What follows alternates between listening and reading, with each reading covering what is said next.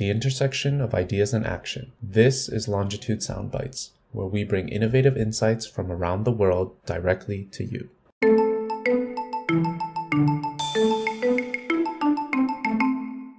Hello, listeners. Welcome to our latest episode in Series 4 of Longitudes of Imagination. I'm Tony Zhou, a Longitude Fellow at Yale University.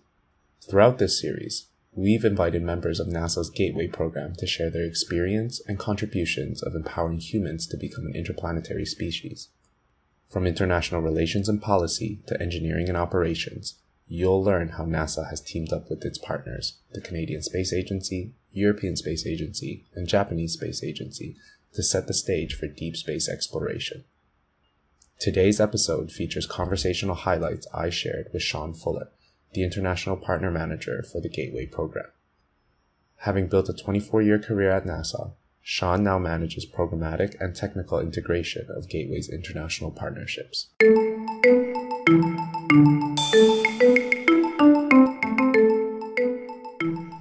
My current role, I'm the International Partner Manager for the Gateway program. And so what that means is both the technical and a programmatic integration of our international partners on Gateway. And so what those are is the European Space Agency, the Canadian Space Agency, and the Japanese Space Agency. We're taking a partnership that started with ISS and moving that ahead into what we call cislunar space with the Gateway, a small station around the moon. And so my job is those partner elements as they're contributing different elements, both modules, in Canada's case, a robotic arm. ESA has a couple of modules with Japanese components within it for life support and a Japanese resupply vehicle. So it's both the technical integration of it. So how do we get these modules all working together across the Gateway as they meet up in space, very similar to ISS, you attach them in space. But then also the programmatic side of it, the agreements that get into that, how are we going to operate on a day-to-day basis? How do we make our engineering decisions when it's an integrated vehicle? So everybody has their pieces to it, but they all have to work together and tie together. And so that integration across that kind of all falls under my purview in the job I'm doing today. And I had a chance to read some of the work that you've done and this agreement that you had talked about. So one of the questions that I had is on collaboration and working with teams of this size, because you're also mediating nations as well. How do you go about coming to agreements? Because I'm sure everybody wants a little bit of piece of the pie. And so how do you negotiate in a way where everyone comes out a winner? Yeah, no, absolutely. And I'll tell you, one of the great advantages I think of Gateway and our partnership is it's not a new partnership. If I go back and look at the Canada case, it actually started with the robotic arm on the shuttle. We started some of our European collaboration as well as Japanese collaboration, the shuttle program, that then grew into the ISS program. And that now 24-year history of ISS will be October this year, 24 years since the first piece was put into orbit. And so we've been working hand in hand with these teams for that amount of time frame. In fact, a lot of my colleagues from around the world, we started in ISS partnerships and built beyond that. So I say that to say we've kind of come to a very common vernacular, an understanding of the capabilities and the desires and the goals of each. And that's really into the foundation of it is what are our goals at NASA in the US, in Europe with ESA, in Canada with the Canadian Space Agency, and then in Japan, and how do we dovetail those together? As we look at it, human exploration and going beyond low Earth orbit, there's a lot of similarities there. There's a lot of interest in going back to the moon, and in the NASA case, we're going to the moon for the first time in our partners' cases, what we can do there, but then also looking at that not as a destination, but as part of the journey onto Mars. And so if we all take a step back and look at it, one of the ways you do that is you look at the common goals, right? And so we have a lot of common goals, or maybe different ways to get to it. I always try to boil it down to the technical right or best answer. Many times there's more than one answer, but the best answer, and then drive it from that direction. I find working with our colleagues around the world for all these years, we know each other very well. There absolutely is sometimes that there's give and take, but I think that happens in any kind of relationship that you have. but we all know what we're achieving for at the end. That's expanding human exploration. That's the operations we're going to do on and near the moon, and also expanding it to Mars. So we always kind of keep that as our focus and understand that it's not always a direct path to get there. There's zigs and zags in the road that do that. We each have not only our technical capabilities and challenges, but in a venture of this size, you have budgetary and political challenges that come along as well for it. And so we look to really capitalize off each other. You know, the Gateway and even ISS was born out of that capability. Certainly, could any one nation probably do this on their own? Maybe not all, but a lot of them could. But is that the best route to go? And is there the funding to do that? And of course, that's not the case. How do we maximize our resources so that the benefits in the end, each one invests some, but you all gain on the benefits and the research in the end? It's really wonderful to hear you say that, because in one of your previous articles that I read, you kind of actually touch on this, where you say, and I'm just going to quickly quote you here, is you say just because someone has a different way of doing things, it doesn't make them wrong. And there's more than one path to do things. And, you kind of just touched on that. And, there's probably much more detail to that. But you also touched on the cost of things, and having watched some videos, correct me if I'm wrong, there's the space shuttle that will shoot into space is like going to cost around like 2.5 billion, because it might be like disposable rather than continuing to reuse the rocket. Yeah, it's different, right? We're all great in seeing that the SpaceX's and the industry work on the reusability and low Earth orbit, made tremendous great strides in that. As we look at going to the moon, it takes a significant more amount of energy to do that. And so when you return something and land it, you're using some of that rocket fuel literally to bring it back down to Earth, and not being used to put a mass in orbit. We look to fly Orion along with, as we call it, co-manifested payloads, which is the Gateway element. So that one rocket is not only launching a 4 crew, but it's also launching a 10 metric ton module, take it out to and build up Gateway. And so it's different environments that do that. So again, there's different paths to it. But as we look at that and look at the way to maximize it, we really need to focus on that. We flew expendable, I'll say, rockets for low Earth orbit for many, many decades. And really it's coming to maturity here in the last less than decade of that reusability that we see today.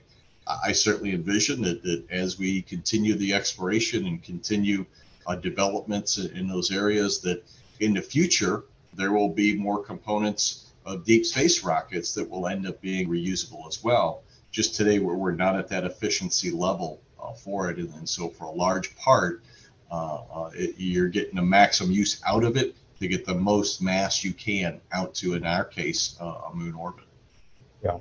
So from your long tenure with NASA, and you were a part of, I believe, the Expedition 1.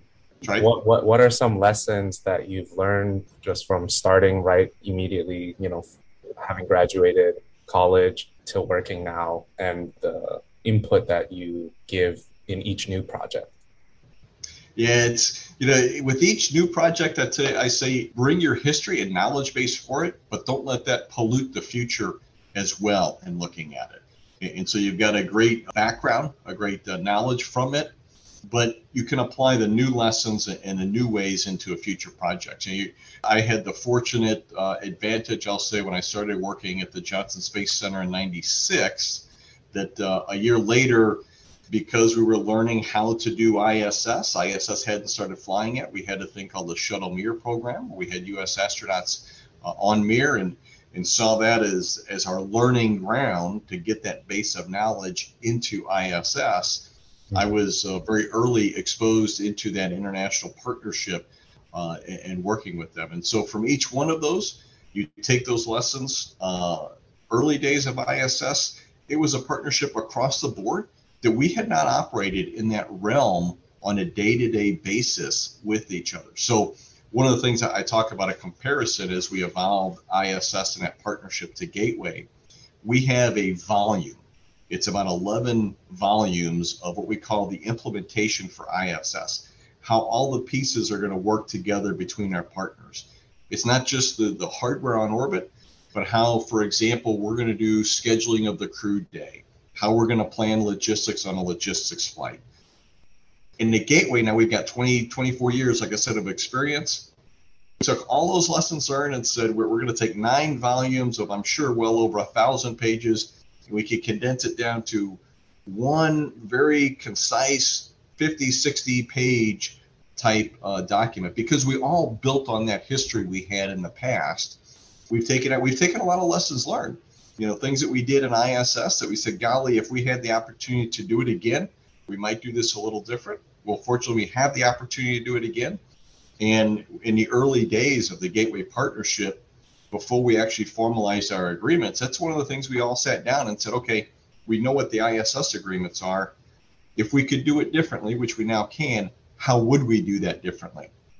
And again, we found, talking to the partnership, some very common themes in there that we could maximize, again, building on those lessons learned for the future. So myself personally, kind of as you go through it, each time you get new opportunities. You certainly don't forget the past. You build upon the past. And I also tell folks, if you're going to change something, it behooves you to know why you're going to change. Change for the sake of change is not necessarily a good thing, but learn from the past, learn from the histories. And if there's a better way to go try to address something, certainly do that. And I've had a lot of those opportunities for better or worse over the years because of my continued involvement in different aspects of the international partnership. So how would you gauge, because it seems like you're also talking about elements of decision making, and so there are times where maybe you would lean to more risk taking, or there are times where your decision making is a bit more conservative. How do you gauge how you sort of handle decision making at a level that I think there's a lot on the line? Yeah, and you're right, and there's a lot on the line. There's not a lot on the line just for myself or for NASA. NASA may be the largest partner in Gateway, for example. All of our other partners have a very vested interest as well, and they have risk involved in it too. And so leveraging on that, everybody in each area, each person brings in a different perspective. And so when you're balancing all that, not only am I pulling upon our team, our broad team, but also our international team to it as well. Let's make sure we understand all the different elements that are out there, because sometimes I may not see, for example, a decision made on the NASA side and how it impacts our European colleagues.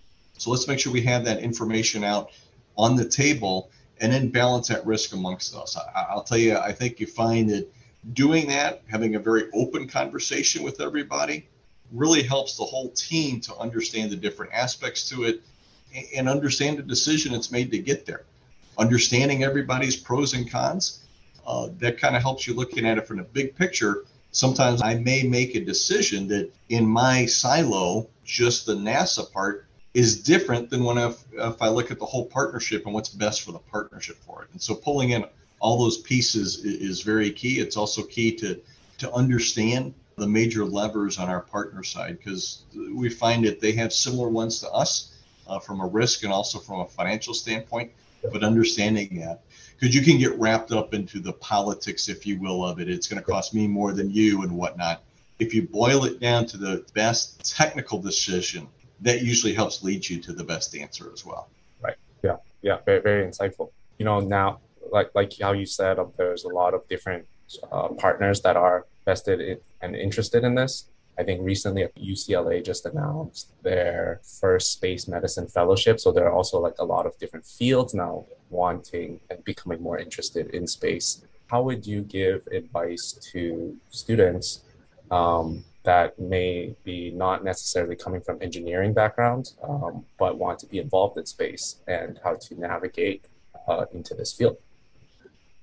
Yeah, there's a lot of great opportunities out there in that research community. We've learned a lot of things on ISS and in different areas that we had no idea about, and a lot of fields that are finding the advantage when you take away gravity into things you can do. Medicine is certainly one of them. Structures, on materials, in the chemistry realm, that's another area of things that we're learning every day on ISS, and we're learning in the future vehicles as well as the things you can do in space. And so I would just say, open your horizons to it. I would imagine, I know myself when I went through my degree program in engineering, I was an engineering physics major. The thought of eliminating gravity from the equation probably didn't cross our mind very much. That's a very powerful thing when you can eliminate gravity from it. And now what can you do with that? And so I would tell folks in multiple fields, just have a very broad and open mind. It can really open up opportunities there. Operating in space, we're seeing it on a daily basis. In fact, right now we have 4 crew from the Axiom 1 mission on ISS, a non-professional, if you will, astronauts from the astronaut corps operating on ISS, doing research that's opening up a commercial field there for it. So I think you're going to see a great expanse in that of opportunities there, and a lot of great returns from it as well in the future. Based on the research, do you think research that's done in space will impact and advance research done on Earth, or the other way around? Or do you think both will try to complement one another? Yeah, I think it feeds both, right? We've done some tremendous, especially in the realm of life sciences, research, DNA sequencing on orbit, again, different aspects that we couldn't do in a lab on the Earth. And then that feeds into, so now you close that knowledge gap there, and it feeds into the next level of research or manufacturing or development down on the Earth. But then it can iterate back up into the on-orbit phase as well of the next step. So I really think that those two feed off of each other. Sometimes you learn the lessons in space because let's face it, it's not cheap. It's getting cheaper, but it's not cheap to put stuff into space. And so you kind of learn, and we've learned new manufacturing methods by doing that sure, you could manufacture it in space, but you've actually learned it, and now you can apply it on Earth and produce that medicine or the manufacturing on Earth. So I really think that they feed off of each other, and we'll see that continue in the future. Yeah. With the Gateway program, there's 2 questions that I have. One is, what are some goals and objectives that you want to, I guess, accomplish over the next course of the while to further the success of the Gateway program? And then 2, throughout this program, what are some unexpected things that have caught you by surprise? So in terms of, where do I want to see? Well, we're building hardware now. We're manufacturing it in Torino, Italy, and then out in California with our first 2 elements are coming together. The pieces to them, the initial structure, and then we'll the pressurized shell. That's what's happening out in Italy. It'll be shipped to the U.S. Latter part of this year. We'll continue that outfitting, getting the hardware on orbit, assembling and operating Gateway. Obviously, that there is a big milestone for it. We'll have the first elements in the latter portion of 2024 that will launch into orbit, and then adding on beyond that. So I'm very much looking forward to that. It's going to bring us a different realm of space exploration. Of course, we had the Apollo program in the late 60s and 70s, which did great, that showed, hey, we can get to the moon. We know a lot more about the moon from that. We get the crew back home. That was really a scouting mission, if you will. Now that we've got that, our technologies have matured, our capabilities have matured. Now we're going out to if you will, settle in and have a more sustained, as we call it, presence. And so Gateway doing that, enabling the landers to come to Gateway, pick up the crew, go down to the surface, bring the crew back to Gateway, and then use that lander again to go down to the surface for the next crew. That's going to be a great moment when you see that, and you really see that human exploration now in space has expanded beyond low Earth orbit, and now our cutting edge is out in the moon vicinity, and we're using that to get ready for the future. And so I'm going to relish the day when a first crew enters Gateway. That's going to be a great accomplishment. And then, when the next crew comes and they go down to the lunar surface and they're coming back from the lunar surface, that's going to be a great thing. That's really kind of taking all these pieces and building that sustainability. And we see that for that repeatability, affordability, and sustainability that it's going to provide. And so, things along the way that surprise me. One of the great things that I do see in Gateway and in this partnership and with even within NASA is you come across a challenge, a block, if you will. but you open it up and the team comes in and attacks it. And before you know it, you've got a great solution. And next thing you know, that was just a small speed bump in the road. It wasn't a block along the way. As we look at things, and one that comes to mind is refueling. And how are we going to do refueling for Gateway? Well, our European partners stepped up on that and said, hey, we got some things here we've been working on that we didn't know about, that they've been working on, and kind of put our technical capabilities together, close that gap. Okay, that's great. We got that solved. Now let's move on to the next one. And so we've been doing a lot of great things with that. I've seen a lot of interest grow around the world in potential new partners in the future. And that's always good to see, because that again, it shows not only our initial partnership, but it's expanding it to more the overall fever, if you will, around the globe of doing this, of doing the expansion and humans returning to the moon, being a part of that, as not we as one nation, but we as a humanity expand to the moon. But also, like I've said, many different nations certainly have their sights on how can we work this together, expand beyond the moon and get to Mars. And so I think you see a lot of interest in that, and seeing nations from around the world, that enthusiasm and that interest of being a piece of this, being a piece of Artemis and expanding beyond is always very refreshing. Yeah. No, you're absolutely right. I mean, there definitely is a very human element to this. There is this heightened sense of, I would say, more importance or urgency around the world. I think a lot of, like we previously talked about, a lot of industries, even from fashion, and I think Netflix just released the recent documentary for Return to Space to kind of get more public attention. How do you, when you're not working, when you're done work, bring yourself back down to earth and just enjoy the human parts of non-work? They say, you're fortunate if you have a job that you go to work and enjoy, and I certainly do have that. You come home and there's pieces of that come with there too, that's part of that joy. I'll tell you, as a family, we enjoy seeing the space station fly over. I've got pictures of my daughters. I've got two younger daughters. Well, they're high school now, but when they were much younger, holding them in the arms and then pointing to the sky and seeing the space station fly over. And so seeing that, our partnership, it expands beyond that to friendship as well. Yeah. I have travels over to Europe and the folks that we work hard during the days, but then the nice chance in evenings and just to share our family stories and enjoy the time. It's a lot of fun. You find yourself, you walk through an airport and you don't realize it, but your backpack has got your NASA tag on it because that's what you use when you travel, and people stop you and ask about it. And so you see that all the time. I don't think it's something you ever turn off, but it's partly because you enjoy it and enjoy being a part of it. Yeah, that's really incredible. And I think that's part of why I guess space is such an interesting field for everyone, because it's not only advancing tech, but, we're talking about a lot of different sort of issues of humanity, how we can unite as one in a way and not be in conflict with one another. I think this was super interesting and really grateful, and thank you for your time.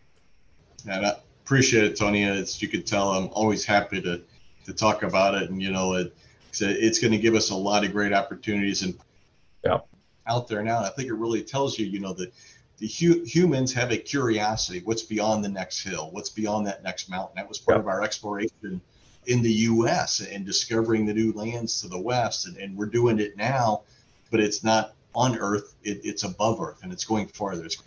It's going to go out to Mars and really expanding that human knowledge. And as you said, it really bringing folks together for that. And that's what's so key.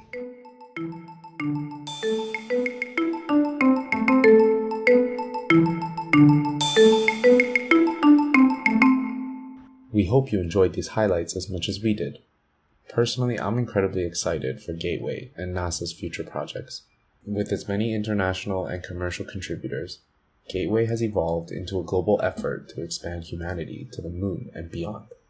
We humans are innately curious creatures, and to echo what Sean said earlier, deep space is this opportunity to see what's beyond the next hill or the next mountain. And Gateway's success will be a significant moment in history, demonstrating how nations united to find solutions for aerospace engineering, habitation, and logistics.